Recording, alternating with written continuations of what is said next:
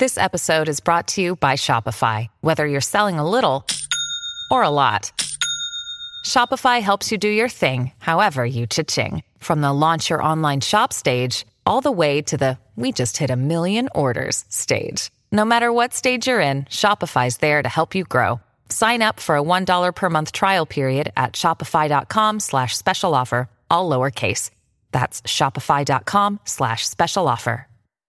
Reading the Play is Australia's favourite source of NRL and horse racing tips. Our professional analysts provide the sporting enthusiast with the best of the best.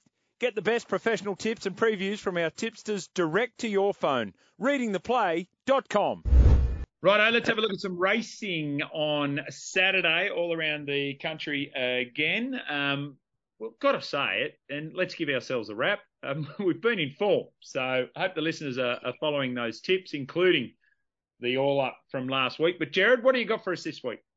Jimmy, the good horses are here. We've got our first big Group 1 in Melbourne.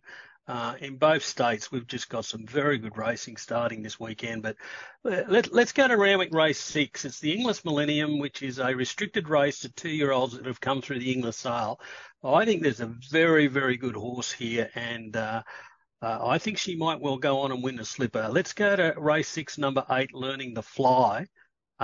She's by the US stallion Justify, who all of a sudden has an enormous boom on him.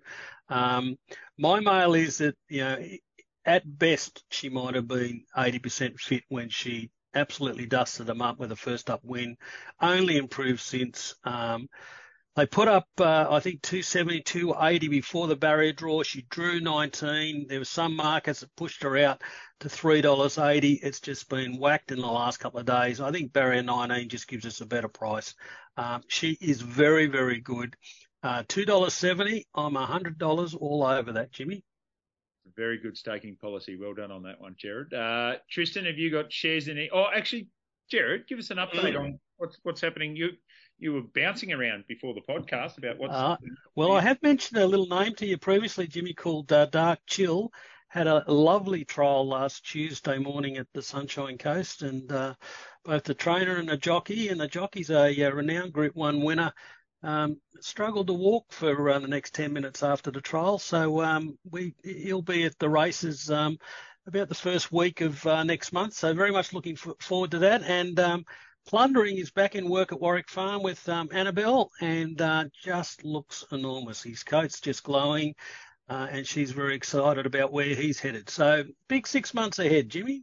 Fantastic. Looks like the merchandisers have got out there and got ahead of the spruik too with Dark Chill, with the hat that you're wearing. For those people who are watching on YouTube, can't wait till the Dark Chill Twitter account comes up. That'll be something to look forward to. No, it'll just all be me, Jimmy. No use to hiding under anything else. Yeah, well, and just on my side, I'm a little bit disappointed that Jared's already declared a new Golden Slipper winner when Summer Lovin's improved considerably on its last run. But that's all right. We might have to have a lunch bet when the time comes. But also note there's as much loyalty in Jared's camp as Jimmy with the San Fran hat disappearing the last couple of weeks as well. So it's been good just to see how these things evolve. But I do have a little tip for us this week in the racing. No Milo Racing horses, but there's a horse here in the Blue Diamond Prelude, race 3 at Sandown. Horse called Ganjitano. Craig Williams in the saddle. It's second up. Ran a nice third, coming home quite well first up. I think it's going to take considerable improvement. It's already been $8 into 6. I think it is a very, very good each-way wager. So my staking plan is 50 each way at the $6. I think it might firm up a little bit further. All right, there we go. My mate Craig Williams, geez, I find him hard to catch. He's a great rider, but I put the weights on him when I do back him. All right, don't put the weights on Blake Shin, because I'm going to take you to race number 8. Number 6, Sunshine Rising. This is at Sandown on Saturday. Ex-Hong Kong galloper, no luck in it.